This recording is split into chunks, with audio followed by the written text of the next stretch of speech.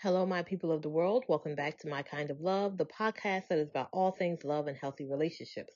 I'm Olivia Baylor, licensed clinical therapist, relationship coach, and author. Today, we're taking a 5-minute in-depth look at relationships by discussing your photo. Plus, you will be given homework to work on your relationship goals at the end of this podcast. So let's get started.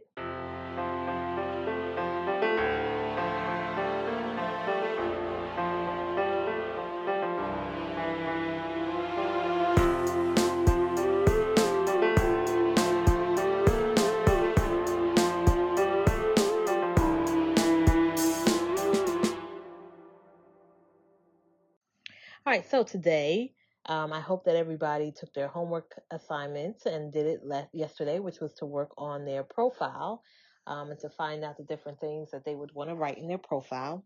So today, we're going to talk about your photo. Now, photos are really important when it comes to the profile, and it's going to be one of the keywords that we discussed earlier and talked about, which is vulnerability. Nobody likes to put out their photo and be vulnerable because this person gets to see all of you.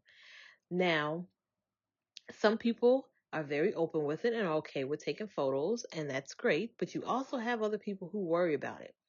In each case, you want to make sure that your photo tells the true you. You want to consider taking recent photos, and you want several recent photos. Don't want to put photos that are of you from high school or college up on the page to say this is who I am, because the person doesn't get to see who you are. That will then have it where later on the person says, I don't even know what they really look like. I saw them in this photo of them and it does not look like them. Um, that's going to be something that may be hurtful to you because the person is going to say, you don't look like you. You want to also avoid using any like Photoshops or filters. I know that some of the phones tend to have them, but you want to make sure that your photo is just you. And it's also really a good idea to put a photo up that has your full body. Now, I know that this can be a topic or a trigger or a concern for a lot of people because they may say, it's not the body that I want to portray to them. Some people have no problem with posting a full body photo. And I mean full body clothes photo. Let me make sure I make that distinction. You want to have clothes on in your photo. But a full body photo will be good because then a person will be able to see who you are. You don't want to really post photos of you and your friends because again, they're looking at you. They're looking to date you, not to date your friend. And it also just shows that could show that yes, you're a very social person, and that you're a person that likes to engage with your friends, but they're not looking to date your friends. They're looking to date you. Activity photos can be good that show just different things that you are into.